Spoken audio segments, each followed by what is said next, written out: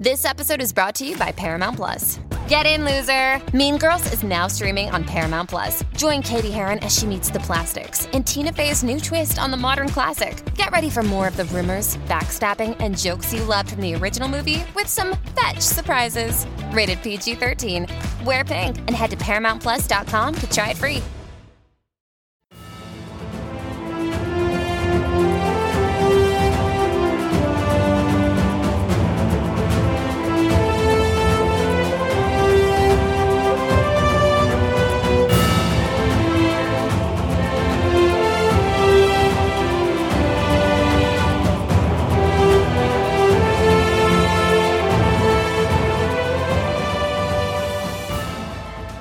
Welcome back, everyone, to 1001 Heroes, Legends, Histories, and Mysteries podcast.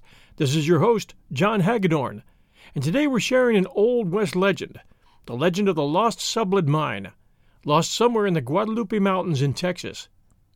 Many of you fans know from some of our previous stories, like the Lost Dutchman mine, and others, that stories of the Old West carry a certain intrigue for me, mostly thanks to my dad, who grew up in the shadow of the Sangre de Cristo Mountains near Cimarron, New Mexico, and definitely enjoyed telling stories. It was hard to tell who enjoyed them more, him or me, but he left me with a love for the Old West and the idea that carrying on the tradition of telling stories might be a good thing. I'll tell you the story pretty much the way my dad told it to me and add my own research.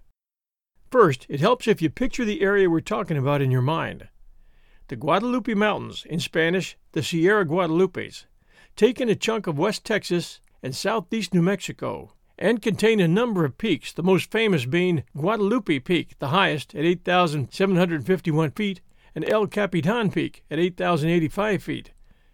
If you're lucky enough to be traveling Highway 62-180 through the Chihuahuan Desert, you'll pass El Capitan, and it's an awesome sight to behold. There's an oasis in this desert area called Pine Springs, and there's a visitor center there from which you can venture out and explore to your heart's content. This area, which contains natural springs and vegetation, was a haven for the Apaches, who were constantly being pushed southward by their one-time enemies, the Comanches. And it was the Apaches who learned desert survival and made war against the white man and everybody else well into the late 1800s. They were also very unfriendly to most prospectors, who constantly had to keep one eye open for them in order to keep their scalps. The Guadalupes cover a wide range, and much of it is wild, with bighorn sheep, mountain lions, and rugged, mostly waterless terrain. If you're camping, you need to know what you're doing. If you're prospecting, you're probably doing so illegally, as it's mostly state or federal land. Stories of gold have come out of the Guadalupes for centuries, although the geologists will tell you flat out that these mountains aren't set up to be gold producers. You might remember we mentioned the New Mexico governor Lew Wallace in our story about Billy the Kid, and Wallace was a gold seeker as well as being a successful author. You might remember he wrote a story called Ben-Hur that became a movie 75 years later. Well, Wallace came across an old Mexican document that was found in the palace basement in old Santa Fe, describing how an old converted Indian led Spanish Captain de Gavilan and 30 men to an incredibly rich gold deposit on an eastern spur of the Guadalupes. The Spanish named the place Sierra de Cenizas, Ashes Mountain, and they loaded up any number of pack trains with nuggets and ore. But that mine was lost after 1680, when the local Pueblo Indians rose up and killed every Spaniard who couldn't get out in time. No one has ever rediscovered Sierra de Cenizas or the gold, unless it was old Ben SUBLETT. The famous Apache chief Geronimo once mentioned in his book, and yes, he wrote his autobiography in later life, probably after going to work for Bill Cody with his Wild West show, that the richest gold mine in the western world lay in the Guadalupes. Geronimo traveled the world with Cody's show, and he was the third biggest draw for the show after Cody and after Annie Oakley, whom Geronimo nicknamed Little Sure Shot. We're working on a story about her that I believe you'll enjoy. She was a force to be reckoned with. William C. Ben SUBLETT was just one of 1,000 stories of men who came west to hunt for gold. But unlike most of them, SUBLETT found it. Rich ore and huge quantities of it, and he found it somewhere in the Guadalupes. SUBLETT was born in Tennessee and grew up in Alabama, and like many from that area, he was listening when the West was calling. He first moved to Texas after the winter of 1857 and served as a Texas Ranger in Captain Edward Burleson's company from January 20th till September 9th, 1860. After 18 months chasing Indians on the frontier, he returned to the settled part of Texas to find the nation torn by civil war. So he did what most men were doing in that area at that time. He joined a regiment, Gordon's Regiment, 1st Arkansas Cavalry, Confederate States of America, on August 4th, 1862, and he was cited for gallantry in the Battle of Fayetteville, April 18th, 1863. After the war, he married Laura Louisa Denny, and they moved to St. Louis, Missouri. But the West was still calling him, and he returned to Texas by July of 1870 and took up residence in Bowie County, where he farmed intermittently for the next 4 years. It was a hard life for his wife. She died in 1873, leaving their 3 children in his care, 2 young daughters and an infant son. After late 1874, he moved them to West Texas and took up buffalo hunting, becoming an advance water scout and supplier of game meat for the Texas and Pacific Railway, which was pushing westward from Fort Worth, and this job paid pretty well. Notice I mentioned water scout. Sublett was an expert dowser and often earned money finding locations for wells for homesteaders and ranchers. In early 1881, while operating from the temporary railhead at Colorado, which later became Colorado City, he discovered gold dust and nuggets somewhere in the Pecos River country at a site he contended was a mine, but he would not divulge the location until later to just a few select friends. The story of Ben Sublett's lost mine is usually connected with the Guadalupe mountain range, but in truth, the Pecos River contains all the history and legend of that area, and it's likely that the mine or catch that Sublett found was located not far from that river. Not that that narrows it down for you. The Pecos is a major tributary of the Rio Grande. It starts in New Mexico north of Albuquerque and runs over 920 miles southward along the eastern slopes of the mountains that make up the Guadalupe Range. The Pecos River was the route Spanish explorers took and became a part of American folklore as a dividing line between civilization and rugged country. Judge Roy Bean came from that area, and one of his famous quotes was, "I am the law west of the Pecos." West of the Pecos was hell on wheels, and you didn't venture there unprepared.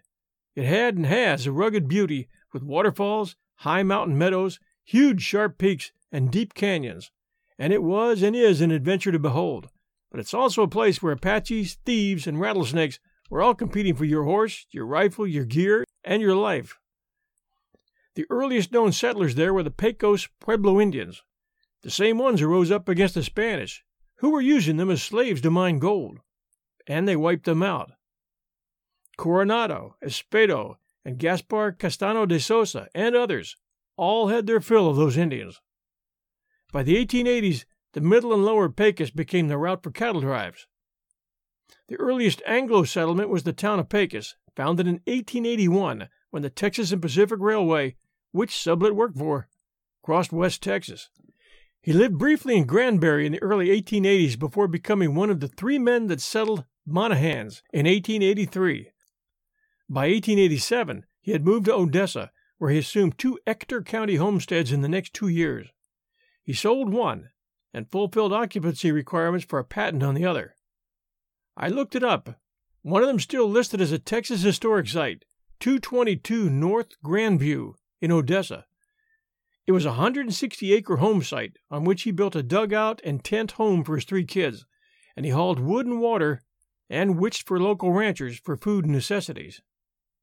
Odessa, Texas was a little bigger and provided more opportunity than Monahans. In other words, it had a school. By then, his eldest daughter was doing wash for townspeople and caring for her sister and brother, so how much time they had for schooling is unknown.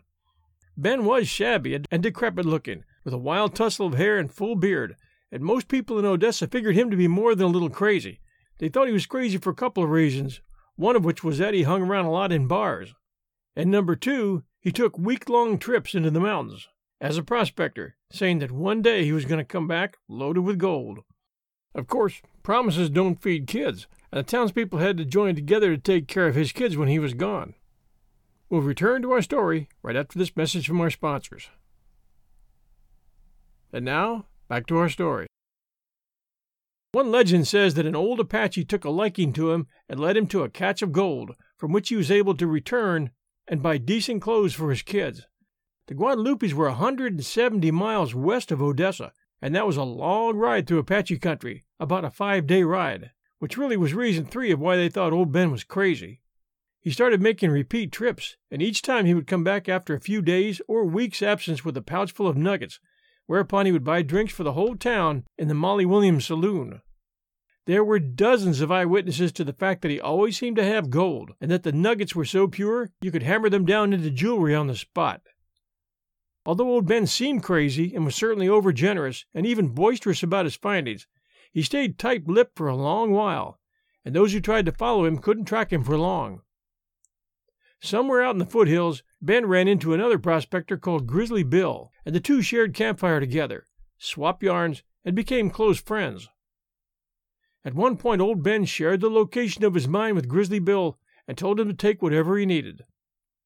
Grizzly found the mine and the gold, and upon returning to his hometown of Pecos, entered a tavern and showed everyone his newfound wealth. He bought rounds of drinks late into the night until someone challenged him to a bronc riding contest. He accepted, got on the bronc drunk, was bucked, and fell head first, breaking his neck. It kind of sounds like that was all a setup. Of course, no one knows what happened to Grizzly's gold, but you can guess, and you'd probably be right. Meanwhile, old Ben's generosity was knowing no bounds. He befriended a man named Mike Wilson, gave him the location to the find, and Wilson found it, loading up his saddlebags with the precious ore. Wilson decided to party it up too, and did so for 3 days, after which he returned for more gold, but this time he couldn't find the location. And we've been sketchy about saying whether this was a mine, a cave, or a canyon floor, because that part isn't known exactly. Let's assume for a second that Sublett found a canyon where early Spanish prospectors had been attacked by Apaches, and maybe some pack mules went down with bags of nuggets. Maybe it was a whole mule train, but the gold still had to have come from a mine. So whether or not Sublett found the mine or picked it up off the canyon floor doesn't really matter, but it's been called Sublett's Lost Mine ever since. His friend Wilson, unable to find the gold on his second trip, returned to Odessa and pleaded with Sublett to tell him where it was again, but Sublett was mad and refused to give him any more information. Wilson went back into the mountains, built a small cabin, and spent the rest of his life looking for that find, but he never found it again. Then there's the Rufus Stewart story, which I think you'll find interesting. Stewart was a hunting guide who hired out the hunting parties in the Trans-Pecos area of the Guadalupes. After a long day of deer and pronghorn antelope hunting, and this was back in '88, Stewart and the hunters were relaxing by a campfire when he heard the sound of wagon wheels creaking nearby, and after a call of "Hello, the fire," which is a common way of asking if you could join the campfire, old Ben appeared. Stewart recognized him and invited him to sit for a coffee. Stewart had heard the stories about old Ben finding gold, but he had remained skeptical, pretty much thinking old Ben was a nut. The hunters all came out of their tents to meet Ben, but after a while, tired as they were, they retired, leaving Ben and Rufus to talk over coffee. Sublett told Stewart he was on his way to his mine in the Guadalupes, that this was his last trip. He was getting too old to be traipsing around in those canyons. Then he told Rufus he'd be glad to take him with him, but Stewart said he couldn't leave the men that were trusting him to guide them out, and he was worried about the Apaches. Old Ben said that the Apaches would never bother him once they saw him and his company. The next morning Stewart fed old Ben a big breakfast and rode with him a few miles toward the mountain range. Old Ben led him to the top of what he described as a blue mound west of camp. From there, Sublett, using his telescope, pointed out where the mine was in the distant mountains. And then he gave Stewart the directions, shook hands, and rode away. 3 days later, Sublett pulled back into the hunters' camp on his way back to Odessa. They asked him to stay for dinner, and after the meal and a passing of the bottle, the hunters bedded down, leaving Sublett and Stewart talking by the campfire as before. At one point, Sublett got up, walked over to his wagon, and grabbed a bag from the back of the wagon. He then spread out a deer hide and poured the contents of the bag on the deerskin. Stewart was stunned by the size of the nuggets, and old Ben explained that the larger ones were easy to pick up, the smaller ones he'd left behind. but just raking your hand through the gravel would reveal another crop of larger nuggets. The next morning Sublett left for Odessa, and Stewart never saw him again. Stewart tried a number of times to find the gold, but he never could. Ben began converting his gold into cash, according to Midland banker W. E. Connell. Connell noted that whenever Sublett's cash ran short, he would disappear into the Guadalupes for a few weeks and come back with more gold, which he cashed in Odessa and then banked his cash at the Midland Bank. At one point, reportedly, Connell offered Sublett $10,000 for his claim, and Ben just laughed at him, saying he could pick up that much in a day. So Connell and his partner named Grady hired a tracker from Midland named Flanagan to follow old Sublett on his next trip. They hired him full-time, and while waiting, all Flanagan had to do was hang around bars and wait for word from Connell that Sublett's account was running low. When the word did come, Flanagan stayed close to Sublett's home and waited for him to leave, which he did, fully packed for a long wagon trip into the mountains. Flanagan gave him a 2-hour head start and then picked up his trail, which wasn't hard to follow due to the wagon wheels, which left easy tracks. Flanagan followed him for 3 days with no problems, but on the 4th day, Flanagan lost the tracks along the Pecos River. He tried to find them, but they had just disappeared. He checked the other side of the river. No tracks. He made a wide circle. Nothing. Sublett's wagon had vanished into thin air. After a full day of searching, he returned to Odessa and got in touch with Connell. Connell told him that Sublett had returned the day before and deposited another large chunk of money into his account. That's when the theory began that Sublett was stashing his gold in hidden spots between Odessa and the Pecos. Old Ben Sublett was reported to have said, "If anybody wants my mine, let him go out and hunt for it like I did. People have laughed at me and called me a fool. The plains of the Pecos and the peaks of the Guadalupes have been my only friends. They are my home. When I die, I want to be buried with the Guadalupes in sight of my grave on one side and the Pecos on the other. I'm going to carry this secret with me so that for years and years after I'm gone, people will remember me and talk about that rich gold mine old man Sublett found. I will leave something behind me to talk about." One evening along in the 80s, a fellow by the name of Lucius Arthur, known better as Frenchy, rode up to Hardesty's ranch, watered, and accepted the invitation to unsaddle and stay all night. While the two men were talking after supper, Frenchy confided to his host that he was trailing 2 Mexicans who had left Isleta on the Rio Grande the preceding night. He said that he had started to follow them once before, but that his grub and water had played out. He knew that they were bound for a gold mine somewhere in the Guadalupes to the east. Frenchy had been keeping his eye on these Mexicans for a long time. One of them, according to him, belonged to a wealthy old family of rancheros down in Mexico. Perhaps, as he suggested, some Mexican had found out about the gold back in the days when his people from below the Rio Grande used to come up and get salt from the great beds west of the Guadalupe Mountains. Anyway, a member of the rancher's family made a trip to the Guadalupe gold mine each year and brought out a supply of ore.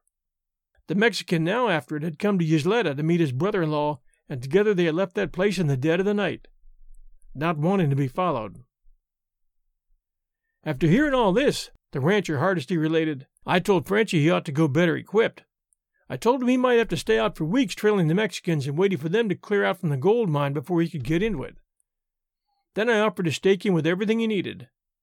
Well, we went in partners, and when he left my place, he had as good an outfit as any man could want and was carrying enough supplies to last 2 months.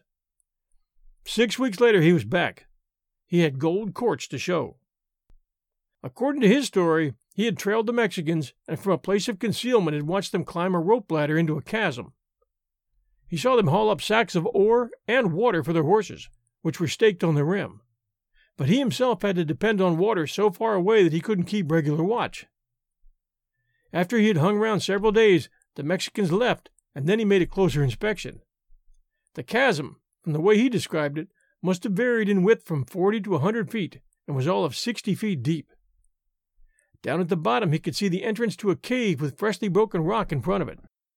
He claimed that he didn't go down into the chasm because he was short on rope for a ladder. Hardesty added, "I thought he might have been a little more resourceful, but I said nothing. The chunks of quartz he brought in had been dropped by the Mexicans, so he said." Frenchie rested up a few days, took a fresh pack of supplies, including enough rope to picket out a whole caballada, and left again for the Guadalupes. But he never came back. I've never heard of him since, Hardesty said. That's all I know about the gold of the Guadalupes. And that's all we know of Hardesty's story. So far as is known, Sublett never wavered again in his determination to hold fast his secret. When he was dying, his son-in-law, Sid Pitts of Roswell, New Mexico, tried to persuade him to hand over that secret he had clutched so long. Apparently the old man, and he was 80, started to tell him how to go to the mine.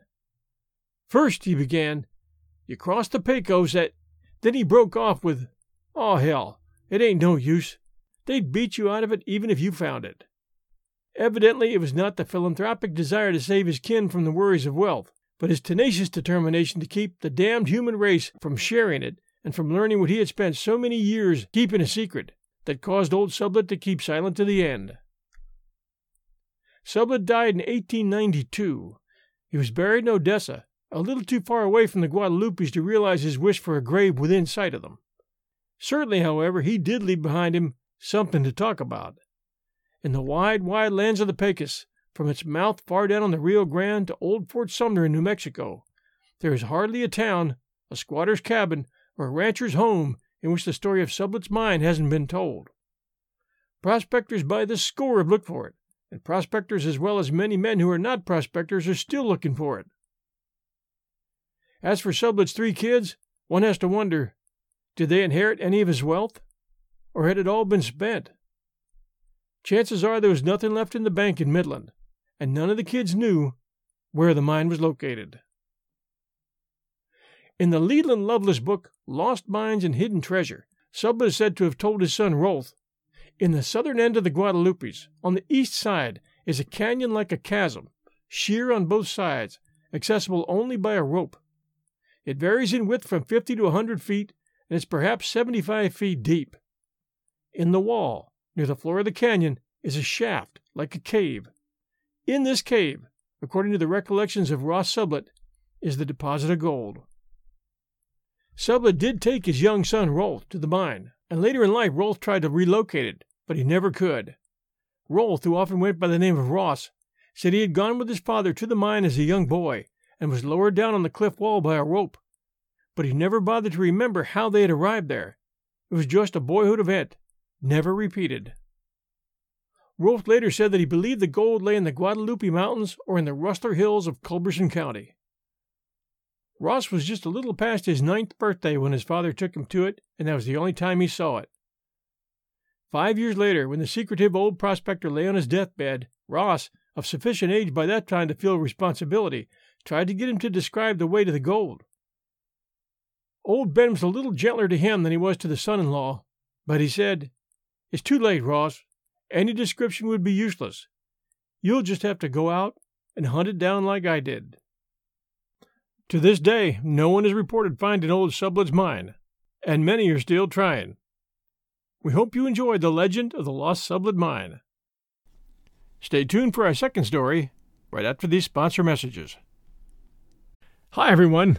The holiday season is upon us, and I'll be glued to the telly for BritBox on many a night. I've already shared with you the fact that I keep up with Father Brown and Poirot at BritBox. I also check out their new stuff, like the new series Archie, which tells the story of Archie Leach, otherwise known to millions of filmgoers as Cary Grant. This story comes from his daughter Jennifer Grant and ex-wife Diane Cannon. It's a series. The performance of Jason Isaacs, who plays Cary Grant, is top-notch. I highly recommend it. You can only find it on my favorite TV, BritBox. Sign up to BritBox today to stream Archie and other fan favorites today from any device. I have a special limited-time offer for my U.S. and Canadian listeners. Get 50% off your first month when you sign up for a monthly plan, but only if you go to BritBox.com and use my promo code 1001stories at checkout. Don't wait. Get 50% off your first month. Just use promo code 1001stories at BritBox.com. Try it. You'll like it. Hey, it's Kaylee Cuoco for Priceline. Ready to go to your happy place for a happy price? Well, why didn't you say so? Just download the Priceline app right now and save up to 60% on hotels. So whether it's Cousin Kevin's Kazoo Concert in Kansas City, go Kevin, or Becky's Bachelorette Bash in Bermuda, you never have to miss a trip ever again. So download the Priceline app today. Your savings are waiting. Go to your happy place for a happy price. Go to your happy price, Priceline. And now our story. Our second story today is the story of the Black Seminole Scouts in the U.S. Cavalry. The American West from 1860 to around the turn of the century was a much more diverse environment than movies and history books portray. America was growing by leaps and bounds, and the West offered opportunity for all types of people, from all types of backgrounds. It was a violent time, a time when many people lived short lives, but lived them to the fullest. There's a tremendous story to the American West, and there are more untold and unsung legends than known ones. One such legend is that of the Black Seminole Scouts who fought for the U.S. Cavalry in the 1870s during the Indian Wars in the Southwest. Down near the Texas-Mexico border lies a little town called Brackettville, and in this town sits a cemetery called the Seminole Indian Scout Cemetery. The entrance is marked by a high signpost, and it's there that the paved county road ends and a dirt road begins. It was originally called the Negro Seminole Scout Cemetery when it was established in 1872 on the Fort Clark Reservation, and later an association was formed to, quote, preserve and hallow these grounds that these dead may not have died in vain. Over 100 gravestones mark the final resting place of 5 Medal of Honor winners and their comrades and their families and descendants. All the scouts here served with honor in ridding the Texas frontier of hostiles, those being mostly Indians, Apache and Comanche, who were bent on terrorizing settlers and putting an end to migration into what they considered to be their domain. These were not peace-loving Indians who were trying to preserve their way of life. These were fierce warrior nomads bent upon killing, kidnapping, and committing mayhem against any peoples who did not belong to their tribe, and they targeted all colors, races, and creeds. They had angered and alienated many of the tribes in the Southwest, and it was men from tribes like the Pawnee, the Arikara, the White Mountain Apache, the Crow, and others that the Indian scouts who served the U.S. Cavalry came to fight against. Of the 5 Medal of Honor winners in the Brackettville Cemetery, 4 of the Medal of Honor recipients were Seminole Negro Indian Scouts: Adam Payne, Isaac Payne, John Ward, and Pompey Factor. The 5th man, Clarence Gus Windus, won his Medal of Honor as a soldier in the all-white 6th Cavalry. He later became a deputy sheriff in Kinney County. On New Year's Eve, 1876, Clarence Windus killed ex-scout Adam Payne during a botched attempt to arrest him. It's said that Payne was shot in the back with a shotgun at such close range that his clothing caught on fire. It's almost certain that the other 3 Medal of Honor winners witnessed this shooting. How these 5 men's lives came together is a fascinating, unsung story of the American West, and you won't find it in any movies or coffee table books. Most of the Black Seminoles were descendants of free Africans or slaves who had joined the Seminole Indians in Florida during the Seminole Wars in the late 1700s and early 1800s. Some had migrated fully into Seminole tribes, and others lived in their own villages, blending their African heritage with Seminole customs by remaining separate from the Seminole tribe. They were self-governing, but wisely paid a small tithe from their harvest to the Seminole tribe to keep the peace. When the Seminole Wars ended in Florida, a forced migration took place, and over the years the Black Seminoles moved with the Seminole tribe to Indian Territory, which is present-day Oklahoma. There, slavers were constantly hounding them, and living conditions were terrible. The Seminole sub-chief Wildcat was gathering a band of Seminoles for a move to Mexico in the early 1850s, and a large group of Black Seminoles under the leadership of John Horse decided to throw in lots with Wildcat. Mexico had promised them their freedom, a piece of land, and some pay from the Mexican military if they would defend the border against raiding Indians and Texans. It was a better deal than Oklahoma was giving them, so they went. By 1870, the political situation had changed in Mexico, however. Promises weren't kept, and things weren't looking too good for the Muscagos, which is the name the Black Seminoles went by. So when Captain Perry of the U.S. Army came down and offered a return to Indian Territory in the U.S., and paid jobs with the U.S. Cavalry fighting Apaches, That sounded pretty good. They crossed the Rio Grande on July 4th, 1870, and awaited assignment to their new land at Fort Duncan, and while they waited, they asked if they could scout, and the U.S. Cavalry signed them up. They were mustered into the U.S. Cavalry as Seminole Negro Indian Scouts on August 16th of that year. These men turned out to be excellent warriors. They were fiercely independent and never subjugated. They were nobody's slaves, and you didn't mess with them. Best of all for the cavalry, they hated Lipan Apaches and Comanches because they had raided their villages in Mexico and carried off horses and women. It was not a match made in heaven, for the U.S. Cavalry used a lot of rules that were foreign to these guys, and they spent a lot of time training them how to fight Indians, and the men training those Indians had very little experience. To kill an Indian, you had to think like an Indian. Also, they and their families were getting jacked around by the decision-makers with regard to property ownership. Land was being given to Indians in Oklahoma, but the higher-ups were saying that since the Muskego were black, they couldn't own Indian land. Fortunately, they had seen Oklahoma and hadn't left with great memories. On the other hand, life around Fort Duncan was no joyride either for their starving families, and the land was too desert-like to farm on. A new ruling was put in place saying that only the scouts could receive food rations. Their families got nothing. The Army used contractors for their beef and food, but the Indians didn't receive anything. They couldn't farm, they couldn't buy food, and they were starving. All they could do was steal a stray cow now and then to feed a village of 200, and if they got caught, they were charged with theft and placed in irons. In March of 1873, a bright spot appeared on their horizon in the name of Lieutenant John Lapham Bullis. He was a fighting Quaker who had commanded black troops during the Civil War, and he was immediately able to see the scouts' value as trackers and fighters. He was cut from the same cloth as they, and could go for days on little to no rations, and he fought just as well. In 8 years of frontier warfare, they didn't lose a single man under Bullis's command, yet they were involved in some of the toughest Indian fighting in Western history. Now that you've got the background, I'll relate the stories of the Medal of Honor winners. First, there was Adam Payne. Payne was among those black Seminoles who returned to the United States to become a scout for Fort Duncan, Texas, on November 12, 1873. He was the least experienced of the black Seminole scouts acquired for the base and had difficulty conforming to military regulations. He was 6 feet tall, weighed about 200 pounds, and refused to wear a regulation uniform, opting instead to wear a leather headpiece with buffalo horns. He fought in many engagements, including Kickapoo Springs, Tule Canyon, Palo Duro Canyon, Double Lakes, and Laguna Tahanka. During a battle at Quitaqua Peak, Payne defended himself and 4 other scouts against several small bands of Comanche.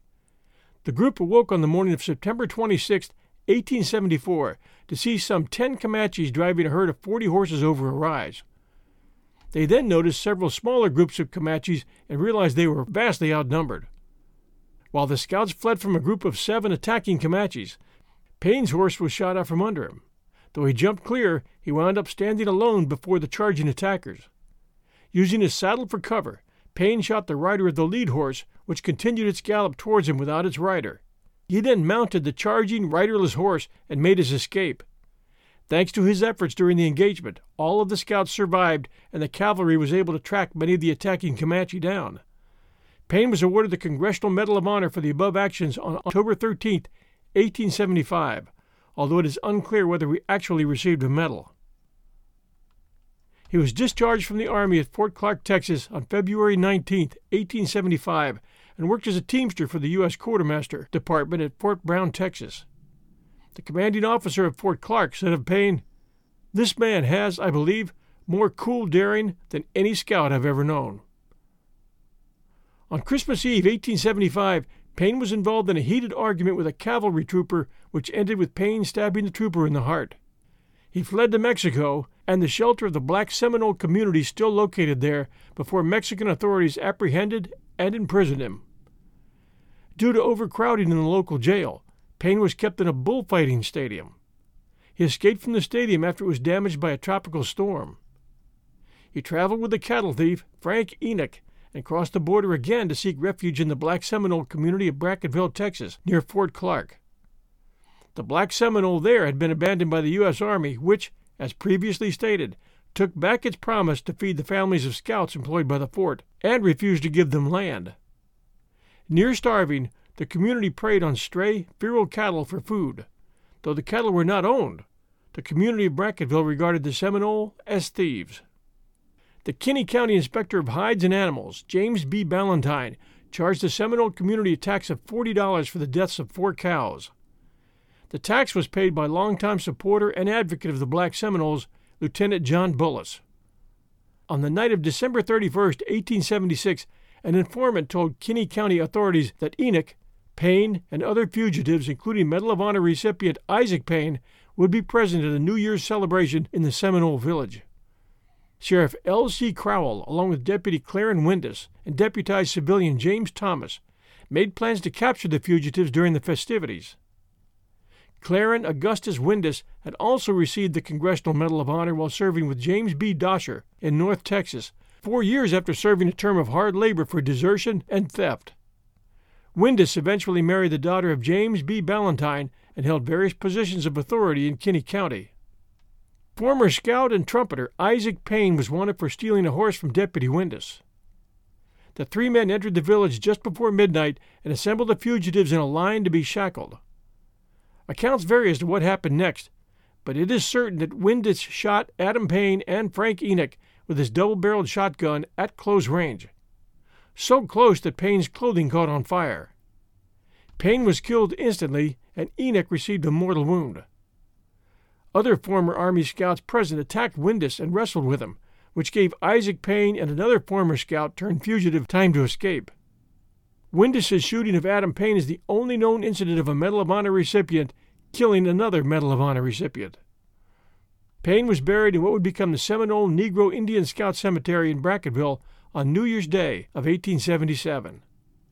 Where Adam Payne had earned his medal for his gallantry in the Red River War, another black Seminole who went by the same name Payne, Isaac Payne, along with scouts John Ward and Pompey Factor, earned theirs during the fight at Eagle's Nest Crossing on the Pecos River. On April 25, 1875, Lieutenant John Bullis, 24th Infantry, and 3 Seminole Negro scouts, Sergeant John Ward and Privates Isaac Payne and Pompey Factor, were trailing a raiding party who had about 75 stolen horses. On the west side of the Pecos River, at a place called Eagle's Nest, the pursuers discovered about 30 Comanches preparing to herd the stolen stock across the river. Bullis and the scouts dismounted and crept through the brush until they were about 75 yards away, and at that point they opened fire. In a 45-minute fight, Bullis captured and lost the horses twice. His men killed 3 Comanches and wounded 1, but the firepower of their single-shot Springfields was no match for the Indians' Winchesters, and the 4 of them made a dash for their horses. The 3 scouts made it, but Bullis was not with them. He had been cut off from his horse. Shouting that they must not leave their lieutenant behind, Ward mounted up and went back for Bullis, while Payne and Factor put out as much covering fire as they could. Swinging Bullis onto his horse, Ward caught a bullet in his carbine sling, then another shattered the gun stock.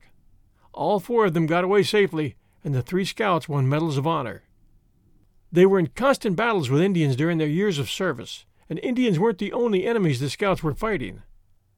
They fought in and out of Mexico at Coahuila, at Palo Duro Canyon, and elsewhere, under Commanders Bullis and Mackenzie, and around Brackenville, Texas, they fought with outlaw King Fisher's gang, with whom they shared a mutual hatred. And white citizens around Brackenville and Fort Clark began to agitate for the scouts' removal so they could take their property. When Bullis was transferred to Indian Territory in 1882, that pretty much broke the backs of the scouts. The military cut off all aid to their families and refused to give them title to their land, despite petitions from Phil Sheridan and other notables to give them the land they'd been promised. By August of 1912, after a sterling record of military service, the last 16 black Seminole scouts were mustered out of the U.S. Cavalry, following their families, who had already, due to starvation, moved to Del Rio, Eagle Pass, and other border towns where they were working as ranch hands, laborers, and domestic servants. The black Seminole scouts' record of service, their sacrifice, their deeds of incredible courage, all of which helped to win the Wild West, became footnotes in Western history. Every September, relatives and others who know their story come to the Brackenville Cemetery to pay their respects to the black Seminole scouts who helped to forge a nation.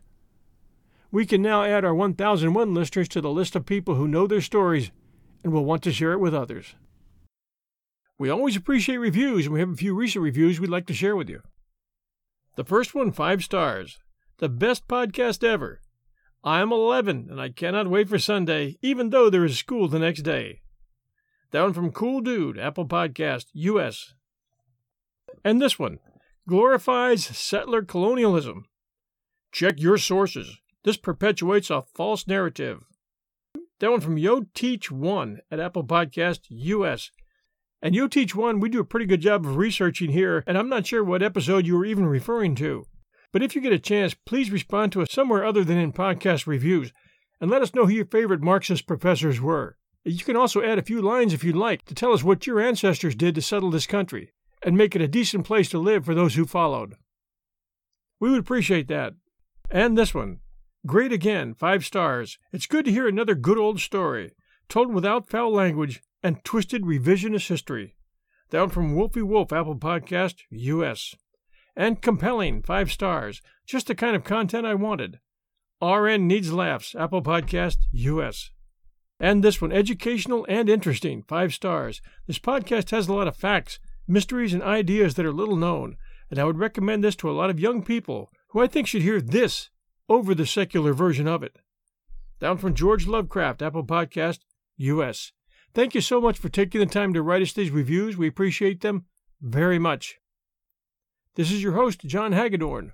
We'll return with a brand new episode next Sunday night at 8 p.m. Eastern Time. Until then, everyone, stay safe, and we'll be back soon.